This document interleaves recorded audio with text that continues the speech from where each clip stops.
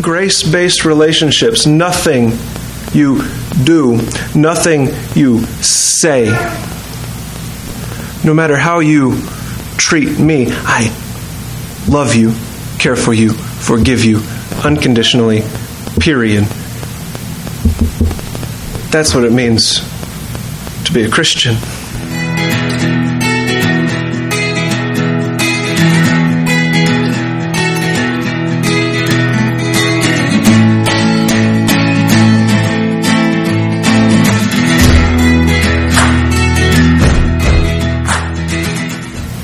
In Jesus Christ's name we pray. Amen. Amen. Well, Paul wrote 1 Corinthians because the church at Corinth was not unified. There was division in the church. There were denominational lines being drawn. Some people considered themselves to be more intelligent than others. There were lines being drawn based on who followed Paul's teaching and Apollos' teaching, and who claimed to be strict biblicists, to be about Christ alone. There were denominational lines being drawn, and Paul wrote the church at Corinth admonishing the local church not to draw these dividing lines, to admonish the church toward unity. And he's already taught us, leading up to chapter 7, that unity comes by maturity in the faith, by sitting at Jesus' feet, learning the deep things of the faith, learning the deep things of the gospel. Unity comes by maturity in the faith. And he has also taught us that as we live with him, following his teaching, sitting at his feet and learning from him, he is completing the good work that he started in each of us, bringing us all to completion through a process we call sanctification.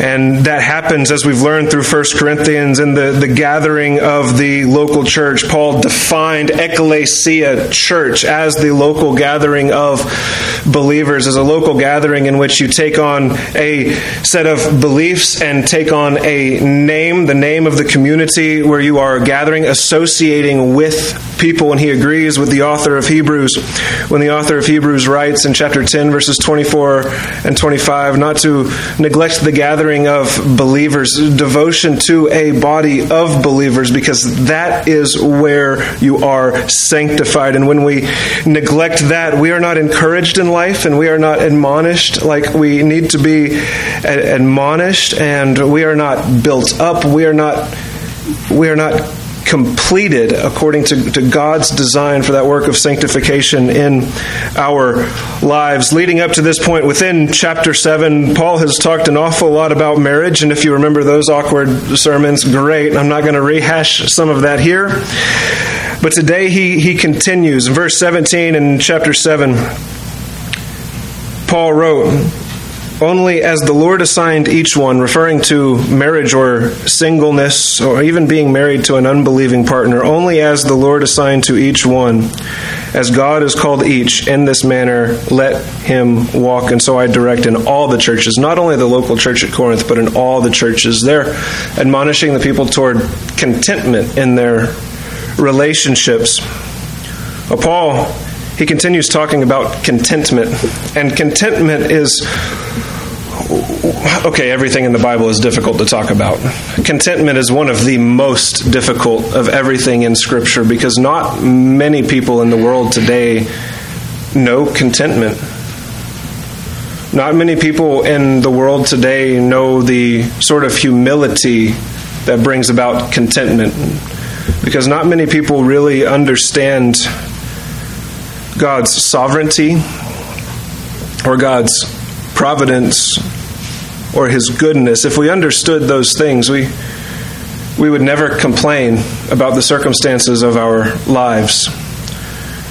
And we would never be angry, and we would never hate, and we would always forgive, and we would always love, and we would never hold a grudge. And we would always live sacrificially rather than trying to promote ourselves. And Paul gets at all these ideas in verses 18 through 24. And he also gets at, is it surprising to you that the Bible is actually relevant? Because the woke stuff that we see in society today, and the revival of the liberation gospel we see in society today, like Paul talks about that explicitly here, like it's not some new thing. And so we'll actually see what the Bible has to say about that as well. This is not going to be easy to hear. It was not easy for me to study and walk through. It is humbling. Verse 18. Was any man called when he was already circumcised? He is not to become uncircumcised. As if that were possible, right? Has anyone been called an uncircumcision? He is not to be circumcised. Circumcision is nothing, and uncircumcision is nothing, but what matters is the keeping of the commandments of God. Each man must remain in that condition in which he was called. They're almost repeating verse 17. Verse 21, were you called while a slave? Do not worry about it. But if you are able to also become free, rather do that. For he who was called in the Lord while a slave is the Lord's freedman. Likewise, he who was called while free is Christ's slave. You were bought with a price. Do not become slaves of men.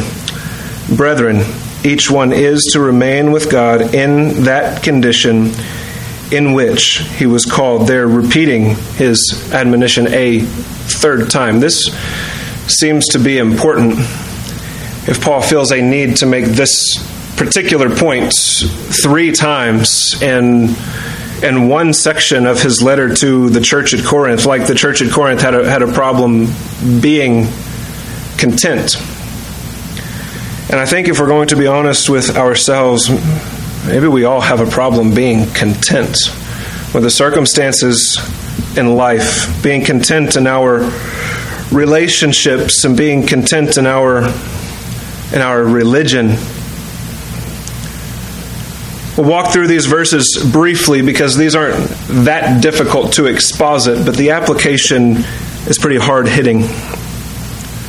Verse 18, was any man called to Christ, to salvation, when he was already circumcised? Now, if you know what circumcision is, great. Okay? If you don't know what circumcision is, I will let you go and learn that on your own. Just be very careful when you type that into Google. Okay? To put it briefly and very generically, circumcision was a removal of a certain part of the flesh, and it was a sign given to the Jewish people to signify that they are God's covenant community. Circumcision is what designated Jew from not Jew, Jew from Gentile. And if somebody was circumcised, part of the Jewish community, they were known as God's covenant community, according to God's promise to Abraham. Now keep in mind, the promise came first, and then the sign of the promise. The promise is unconditional. And then only after the promise is received was the command given. So law comes after faith, and faith precedes works. And we remember that every time we see circumcision listed anywhere in the Bible. But Paul, he gets a little, humorous here, ironic. Was any man called when he was already circumcised? He is not to become uncircumcised. You can't put that piece of flesh back on, right? It doesn't benefit a Jew to become a Gentile in order to come to Christ. So that's not a requirement for Jews. Jews can come to Christ without becoming Gentiles, right? If you were called while a Jew, if you were called and you're part of the circumcision, remain where you are. Remain Jewish. That is perfectly acceptable. But Paul also gives the opposite formulation. Has anyone been called an uncircumcision? While a Gentile, he is not to be circumcised. You don't have to become a Jew in order to come to Christ. Now, at this time, while Paul is writing his epistles, the apostles are dealing with a certain group of people known as the Judaizers, who did teach that someone must become Jewish, be circumcised, in order to become Christian, in order to trust in the Jewish Messiah. Paul here is very clear. No, That's not the case. You don't have to become Jewish. You don't have to keep the ceremonial law that is represented in circumcision. You can come directly to Christ. And then in verse 19, circumcision is... Now, Paul's a Jew. Yet he says, Paul is a Pharisee of the Pharisees. He was being trained to sit on Sanhedrin, the Jewish law court. Circumcision is nothing. And uncircumcision is nothing, but what matters is the keeping of the commandments of God. But wait, Paul, isn't circumcision commanded by God? Okay. Here's what I think Paul is getting at here. I think he's getting at outward religiosity versus inward relationship with God the Father. Circumcision is a ceremonial law, a ritual law. It's a sign, a mark. It's not moral law, which is inward. Moral law is inward. Ritual law is outward. And we see both types of laws in the Old Testament. Both types of laws binding for the Jewish nation. But when it comes to the moral law, that is binding for every single person. Jesus, in his Sermon on the Mount, talking about the moral law, was correcting this outward religiosity of the Pharisees and the scribes. And he made 6 particular corrections there in his Sermon on the Mount. But here's what it boils down to. You are so focused on outward appearance, and you are so focused on what things seem to be according to your own perception, that you are missing what matters. And that is the regeneration of the heart, and the law of God not being written in our actions but on our hearts, such that we read the law of God and it's not a burden for us to say, I desire that and I love that and I want to work toward that. You want to distinguish false Christianity from true Christianity. This is how you distinguish the two. False Christianity, a false church, a false prophet will preach, you must do this and this and this and this in order to be saved. You must look a certain way and talk a certain way and breathe a certain way in order to attain blessings from God. So this identifies, reveals, uncovers, unveils the prosperity gospel, the health and wealth gospel as a false gospel because it is entirely works-based. Put your money in the slot machine and pull the lever and see what God gives you. This excludes any gospel that says you're not getting any blessings because you're not praying enough. Our prayers don't earn the grace of God. I seem to read in Scripture that we don't know how to pray. Since we don't know how to pray, the Holy Spirit intercedes for us. I seem to read in the passage about the Sermon on the Mount in Matthew's Gospel, Jesus instructing people, no, don't go pray more in front of people. That's not going to gain you anything. Don't babble like the heathens. God knows what you need. Go into your closet and just tell God your heart. Nobody's impressed by long prayers. They just think you're being super Christian and they don't want anything to do with you, right? You can't win God or earn God by anything you do. And I know people who break their backs to serve in the church. Hopefully not here. But I have known elsewhere people who break their backs to serve in the church and think that wins something with God. No, it does not. God is the sovereign here, not us. He is king, not us. He is the one who gives. We are not the ones who earn. The Corinthians didn't seem to understand this. What matters is the keeping of the commandments of God, and the only way we can really keep the commandment... Have you ever tried by your own muster to keep the commandments of God? How successful are you? I'm not. I can't do that by my own strength. No, the law has to be written on our hearts. That only happens by grace and by God's choosing. And then Paul, talking about this contentment of religion, says something crazy like each man must remain in that condition which he was called. Now wait, Paul. This is not the way the world does religion. The world does religion by telling you must be better. The world does religion by saying, now wait a minute, if your numbers aren't going up, you are a failure. The world does religion by using things in the Bible that God has instructed us to do in order to make themselves look pious and to look good and to build their own kingdoms. And I know that, and I can recognize that because it was me starting out. I was guilty of not being content in life and ministry with anything. And so I sought to be productive and became a workaholic. Baby, remember that? That was hell in our lives, wasn't it? I became a workaholic and a ministryaholic. It's not good for the soul. And all you do is push people away and make enemies, no matter how many people start watching your stuff or reading or attending.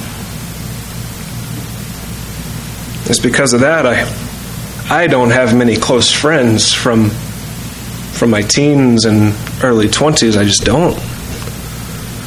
Because I wasn't afraid to walk on people to get done what I thought needed to be done.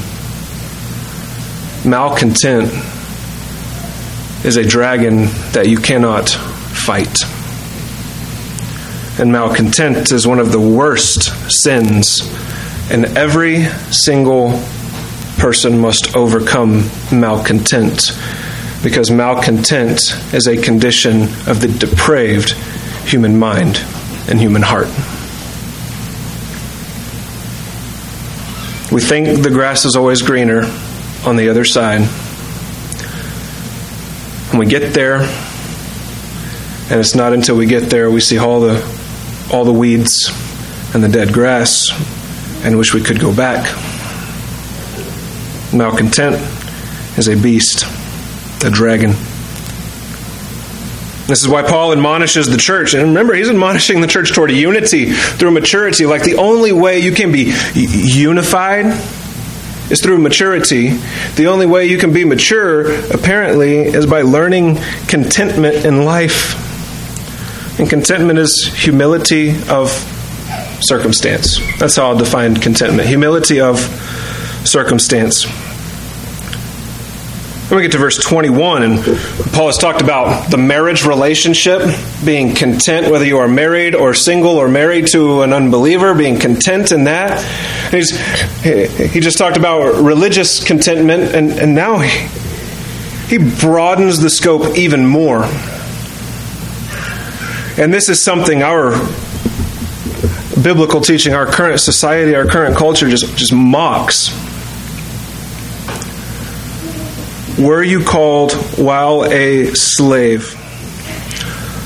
Do not worry about it.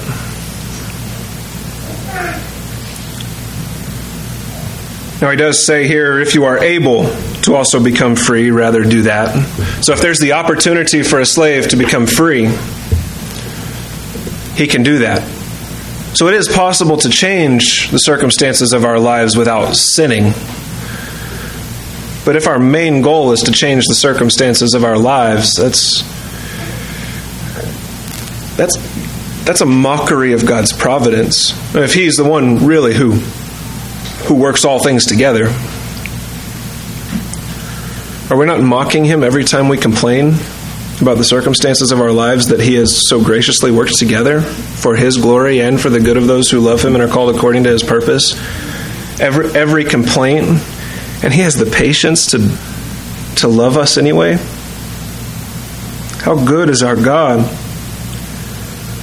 Do not worry about it. If you don't have the opportunity to become free, don't worry about it. Your calling is higher now.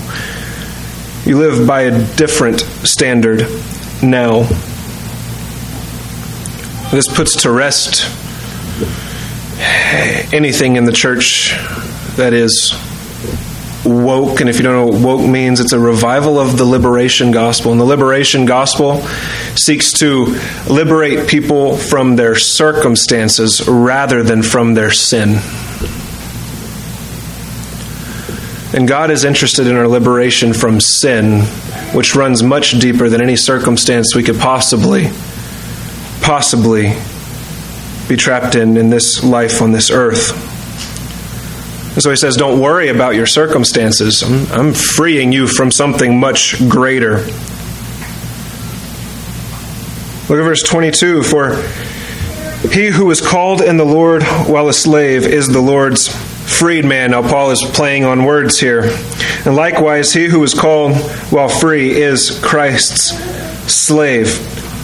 Brothers and sisters, are we free in Christ? Yes. Are we also slaves to Christ? Yes. So in Christ, all people are equal, whether slave or free, no matter circumstances, and no matter skin color, and no matter titles, and no matter intelligence, no matter what we give our time to, no matter how much we've done, all people are equal at the foot of the cross. And whereas the new liberation gospel, the woke gospel, gets at equity,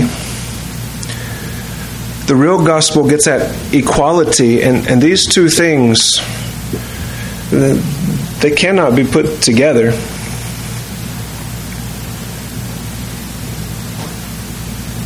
For those who teach that equity is correct and right and godly, here's what they teach. Here's the woke gospel in a nutshell. You take verses like Revelation chapter 7, I think verse 5. All nations and tribes and tongues, they will be present in heaven, and they will all be singing before God Almighty. This is true, but the woke interpretation is not. The proponents of the new liberation gospel take verses like that in Scripture and appropriate them to say every single church absolutely has to reflect such a reality, such that we should look out in an auditorium in a worship service and see just as many black people and white people, yellow people, red people. Just as many. We live in a community where that's not even possible. So we have no choice but to live in sin according to the woke gospel. But that's equity. That's why universities like Harvard are getting into trouble with the law, because they were graduating too many Asian students. It wasn't equitous. And it is why the United States government is withdrawing funding from several Christian ministries, because they're not equitous. Do we not understand that sort of gospel is racist and sexist and wrong?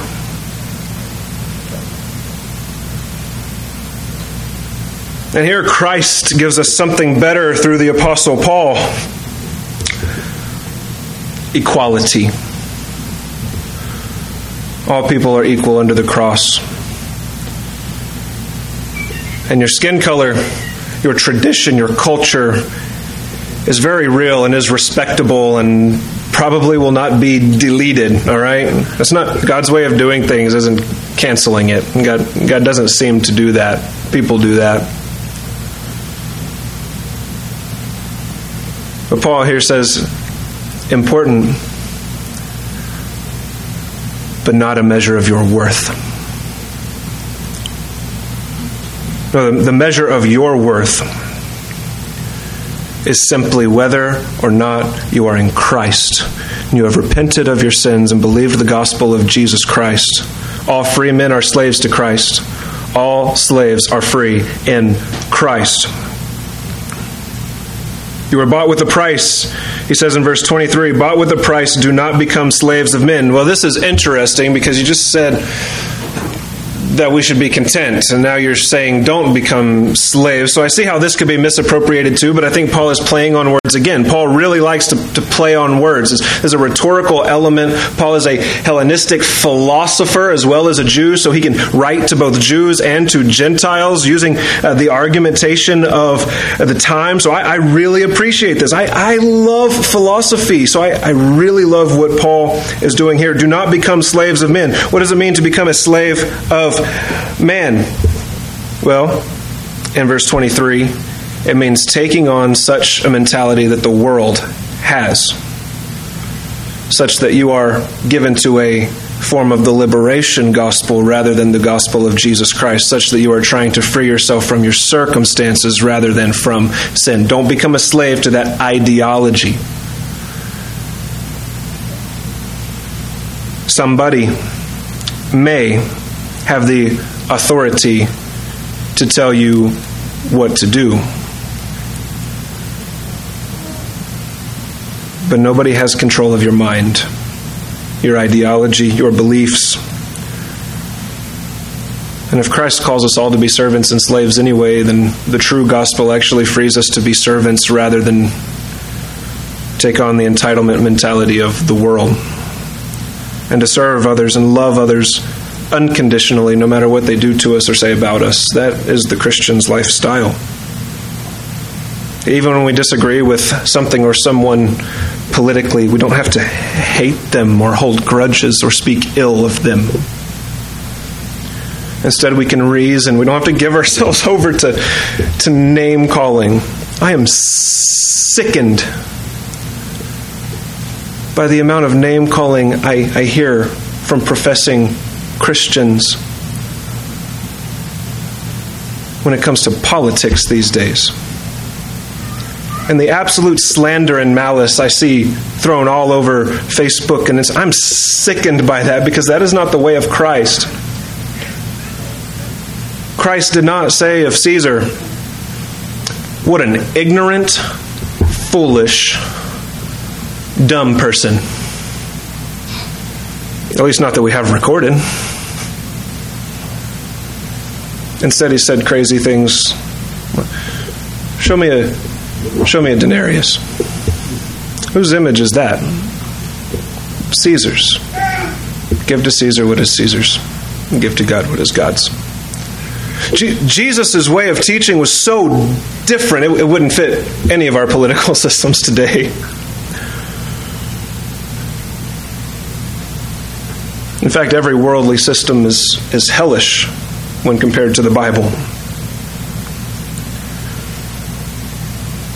But that doesn't mean grudges and name-calling from the community of faith. No, we are called to a higher standard, loved unconditionally, forgiven by God. How can anyone who is forgiven by God harbor any hatefulness or anger in their hearts whatsoever? If we harbor that, we show more about our disbelief than our belief. You were bought with a price. Do not be slaves of men. You are not your own. You belong to Christ. No, you do not have the right over your own body. It was created by God and bought by Christ. Brethren, verse 24, each one is to remain with God in that condition which he was called. There, Paul again calling the church to contentment in life. Every arena of life. In this section of Scripture, Paul has given us 3 branches of contentment for the Christian life. Branch number 1 is relational contentment. Branch number 2 is religious contentment. Branch number 3 is socioeconomic contentment. Do you know what it means to be content in your relationships? None of us do fully, by the way. Well, Paul got at singleness and marriage in the previous passage. There's no such thing as a sincere, genuine, merit-based relationship. Not even unbelief constitutes a valid reason for divorce, according to Paul. And even singles, being content in their singleness, able to love others without lusting, that's commanded here in chapter 7. We have 2 ways to pursue relationships: merit-based relationships or grace-based relationships. And merit-based relationships, that's the world's way of doing relationships.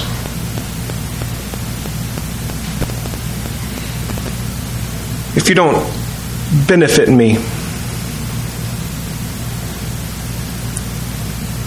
if I can't use you to succeed, if I don't look better by being around you,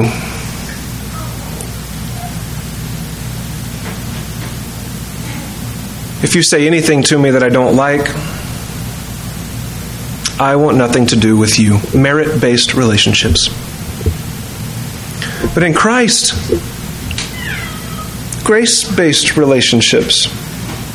How many times have we, each of us, sinned against God and He comes and retrieves us anyway? And Jesus tells the story about the 99 sheep who stayed in the pen and the one who runs off. And the shepherd does what? He goes and gets his lost man. He goes and retrieves them, makes every effort to go and to bring him back and to reconcile. Grace-based relationships, nothing you do, nothing you say. No matter how you treat me, I love you, care for you, forgive you, unconditionally, period. That's what it means to be a Christian, to be content in our relationships. And Paul, he says that about marriage. It applies to every relationship. Marriage, after all, is the climax of human relationships. And our marriages teach us how to relate to others, though different. The concepts we learn in marriage and the sanctifying process we go through in marriage, that applies to every relationship, almost like God did that on purpose. Almost. No, He did do that on purpose. Right? Everything He does, He has a purpose for it. Then we see crazy instructions in Scripture. I mentioned Hebrews chapter 10, verses 24 and 25 earlier. Do not neglect the gathering of yourselves together. But as you see the day drawing near, gather together all the more, so that you might encourage one another, admonish one another, stimulate one another on to love and good deeds. Without these elements, we are not the church. And the author of Hebrews, the preacher, said don't neglect that. And then in 1 John, things get a little more serious. 1 John chapter 1, verse 7, and 1 John chapter 2, verses 4, 9, 11, 18, and 19. And John, the elder of the church at Ephesus, he starts talking about those who left the church. And the reason they left the church is because they cared more about their own ministries than about the fellowship of the saints. He calls them antichrists. He says they don't know Christ. They're not saved. They're going to hell. They're not of us. And evidence that they're not of us is because they abandoned the fellowship. It's evidence according to 1 John. Now make no mistake, going to church does not save any person. Going to church is not required for salvation. I have to make that very clear, right? But if we are in Christ, we are a part of Christ's body, and we can't break from that. It's impossible if we are really in Christ, according to John's epistle. Anyway, and the purpose God has for relationships on this earth is sanctification. And we can build shallow relationships all we want. Gather people around us who tell us only what we want to hear, and neglect those who don't satisfy our own sensibilities. Or we can do what's good for us and be committed to a local body of believers where everybody is led by the Spirit and everybody seeks to admonish and everybody seeks to encourage, all the more as we see the day drawing near. That is contentment. And if we are not content, we will never be willing. We'll never be willing to be sanctified relationally. 2, religious contentment. The Judaizers were concerned about outward appearance. Christ is not concerned about outward appearance, whether circumcision or anything else. Tattoos are the kind of clothes you wear, or mere outward actions, right? In fact, Christ even taught this as well. It's not what goes into the body that defiles a person. It's what comes out from the heart. Well, worldly religion depends on outward appearance, equity, reputation,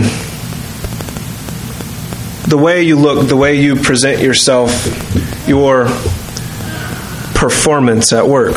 That's the worldly way of doing things, is it not?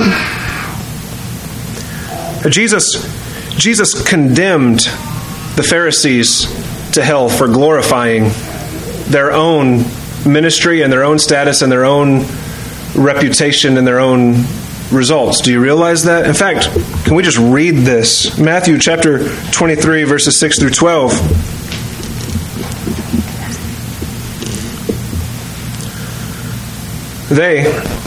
Jesus here talking about the Pharisees, they love the place of honor at banquets and the chief seats in the synagogues.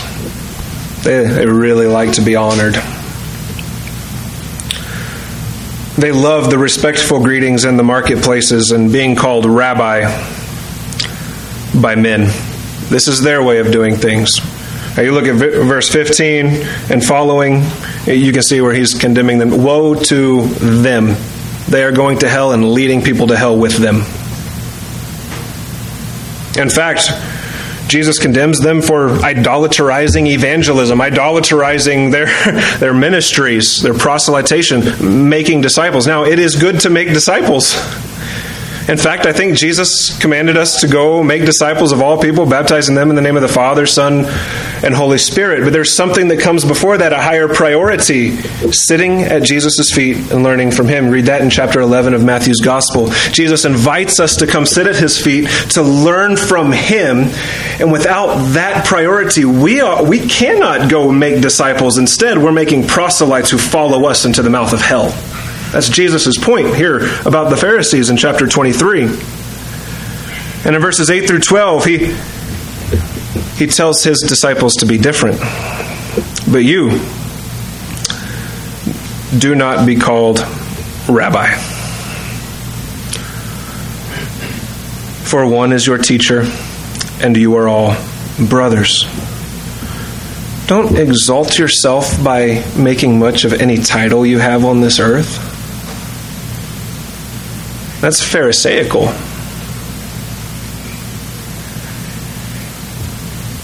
Do not call anyone on earth your father, for one is your Father, He who is in heaven. Don't be a John MacArthurite, or a Vodi Bachamite, or a Paulite, or an Apollosite.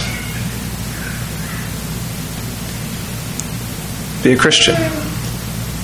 Glean from those men for sure. but be a Christian.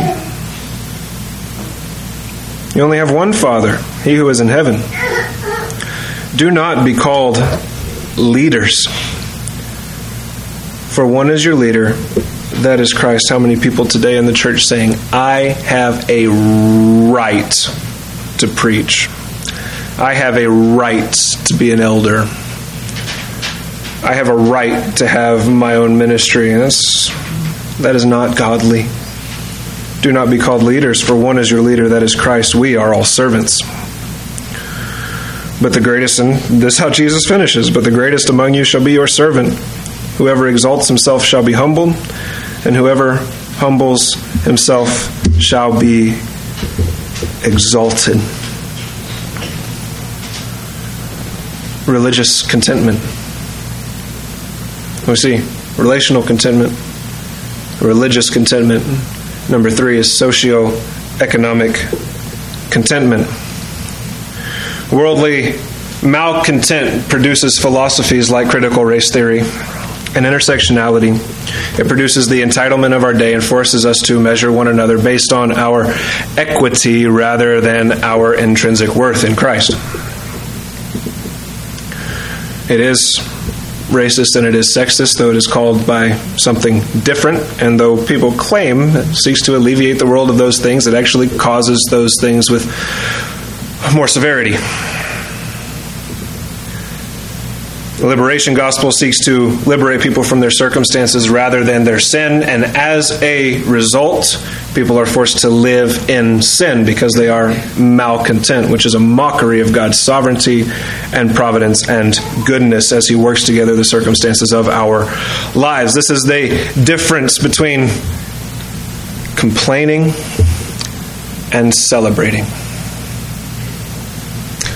Christians are the single true Christians. The single group on earth that has the most reason to celebrate. We celebrate because the Holy Spirit does chastise us to make us better, to complete us.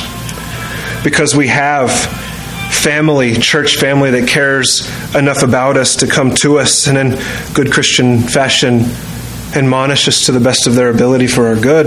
We have reason to celebrate because of that. We have reason to celebrate because we are saved and we are, I say heaven bound, really new earth bound, right? A renewed creation. We have reason to celebrate because God doesn't hold any of our sins against us. And because even when we recognize sins in one another, we come to one another and we say, hey, I'm a little concerned about this. I love you. Yeah? What celebration is that? The world doesn't know that. And sometimes people plug into a healthy church. And this happened to me. In fact, it happened to me here at the church at Sunsites not too long ago. Okay? And somebody came to me. And they were like, hey, Pastor Brother Andrew Mann, Reverend. Not in those exact words. I'm a little concerned about something you are doing.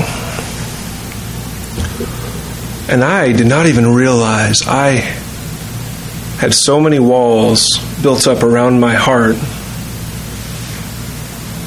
because I was disenchanted with the church. Because before, when people used that sort of language, they meant ill. They didn't mean to build me up, but to tear me down. And that's the way I took it. And I turned to my wife and I said, oh no, this is happening again. And I started cutting people off immediately. That's what happens, isn't it, when we have walls built up and hearts of stone?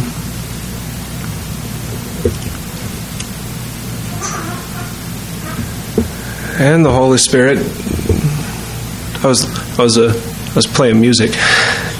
There were a bunch of people around, and that's when the Holy Spirit decided to bring me to my knees. Okay, it's a little embarrassing, yeah.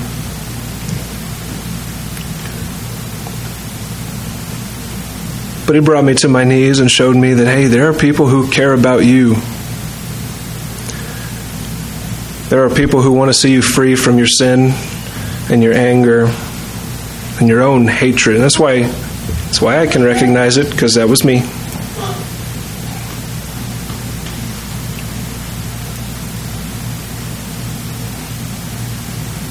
And just to speak to the church at Sunsites, for those listening online, go ahead and pause it. No. Just to speak to us, our community is full of people with stony hearts, walls built up. Our ministry here needs to be a ministry of, yes, addressing sin, but not leaving it there, not condemning people, but addressing sin according to the Word of God and pleading people to come to the foot of the cross and receive forgiveness and then never holding it against them again. Done. It's finished. There are not many like that. There are some, not many. That's what it means to trust in the grace of God and the sovereignty of God and to actually believe He forgives people. Yeah? And so instead of complaining, celebrating God's goodness. Instead of complaining, celebrating God's goodness. Well, Paul in 1 Corinthians, he's talking about the unity of the church, the division of the church. What causes division? Well, according to Paul in 1 Corinthians, malcontent here in this passage. In fact, in this section that we've been in for a few weeks now. James also talks about division in the church. Something we need to be reminded of often. What is the source of quarrels and conflicts among you? Is not the source your pleasures, your sensibilities, your lusts, your desires that wage war in your members? You lust and do not have, so you commit murder. Some people maybe literally, hopefully not in here, but definitely metaphorically. You are envious and cannot obtain, so you fight and quarrel. Why? Malcontent. Lack of Christian humility. You do not have because you do not ask, and you ask and do not receive because you ask with wrong motives, so that you may spend it on your pleasures, your desires, your lusts. You adulteresses. Do you not know that friendship with the world is hostility toward God? What is friendship with the world? According to James, here friendship is with the world is selfishness, so that you may spend what you have on your pleasures, your desires. Friendship with the world is being ruled by our pleasures, our desires, our sensibilities, the way we think things need to be, wanting our ears tickled. That is the way of the world, and friendship with that way of thinking is hostility, enmity toward God. Therefore, whoever wishes to be a friend of the world makes himself an enemy of God. We cannot serve both God and ourselves, period. If that is our way of thinking, we prove to not really be of Christ. Now, if any of us have something against someone else, if any of us live offended lives, and Paul talked about that earlier in 1 Corinthians 2, right? Please check yourself before throwing stones. Things are probably not what you perceive them to be.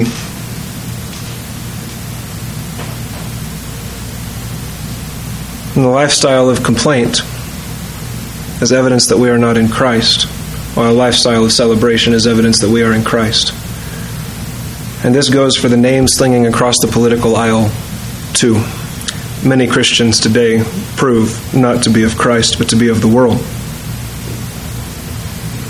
If you only ever see what's wrong with the world instead of how God is working things together, evaluate your heart to see if you are in the faith. This is a salvation issue. This is the fruit of salvation. According to Paul, and according to Christ, and according to James, as we have seen today, malcontent is the way of the world. Contentment is the way of Christ. Complaining is the way of the world. Celebration is the way of Christ. Isolation is the way of the world. Reconciliation is the way of Christ. Holding grudges is the way of the world. Forgiveness is the way of Christ. I'm talking about real forgiveness, not just, yeah, I forgive you, and then still dwell on it, right? No, we forgive like God forgives, and it is possible. God being omniscient, all-knowing, He can't really forget anything. You realize that if God could forget something, He wouldn't be all-knowing. Okay, so there would be a contradiction there. When Scripture says He does not remember our sin anymore, that word means He does not call it to mind. He knows about it. He remembers it. He chooses by His will never to call it to mind again. The same is true for us. We don't forget wrongs done against us. That's nearly impossible. Until our brain dies, I guess. But we can choose not to call it to mind. We can be like Christ in that way. And we either believe that God's grace is sufficient, or we do not, and the way we live reveals which, and reveals whether or not we are in Christ. As for me, I will celebrate God's goodness and His sovereignty and His providence no matter what suffering I endure in this life, and no matter the circumstances of my life. I will find my refuge in God Almighty, and I will love and serve unconditionally.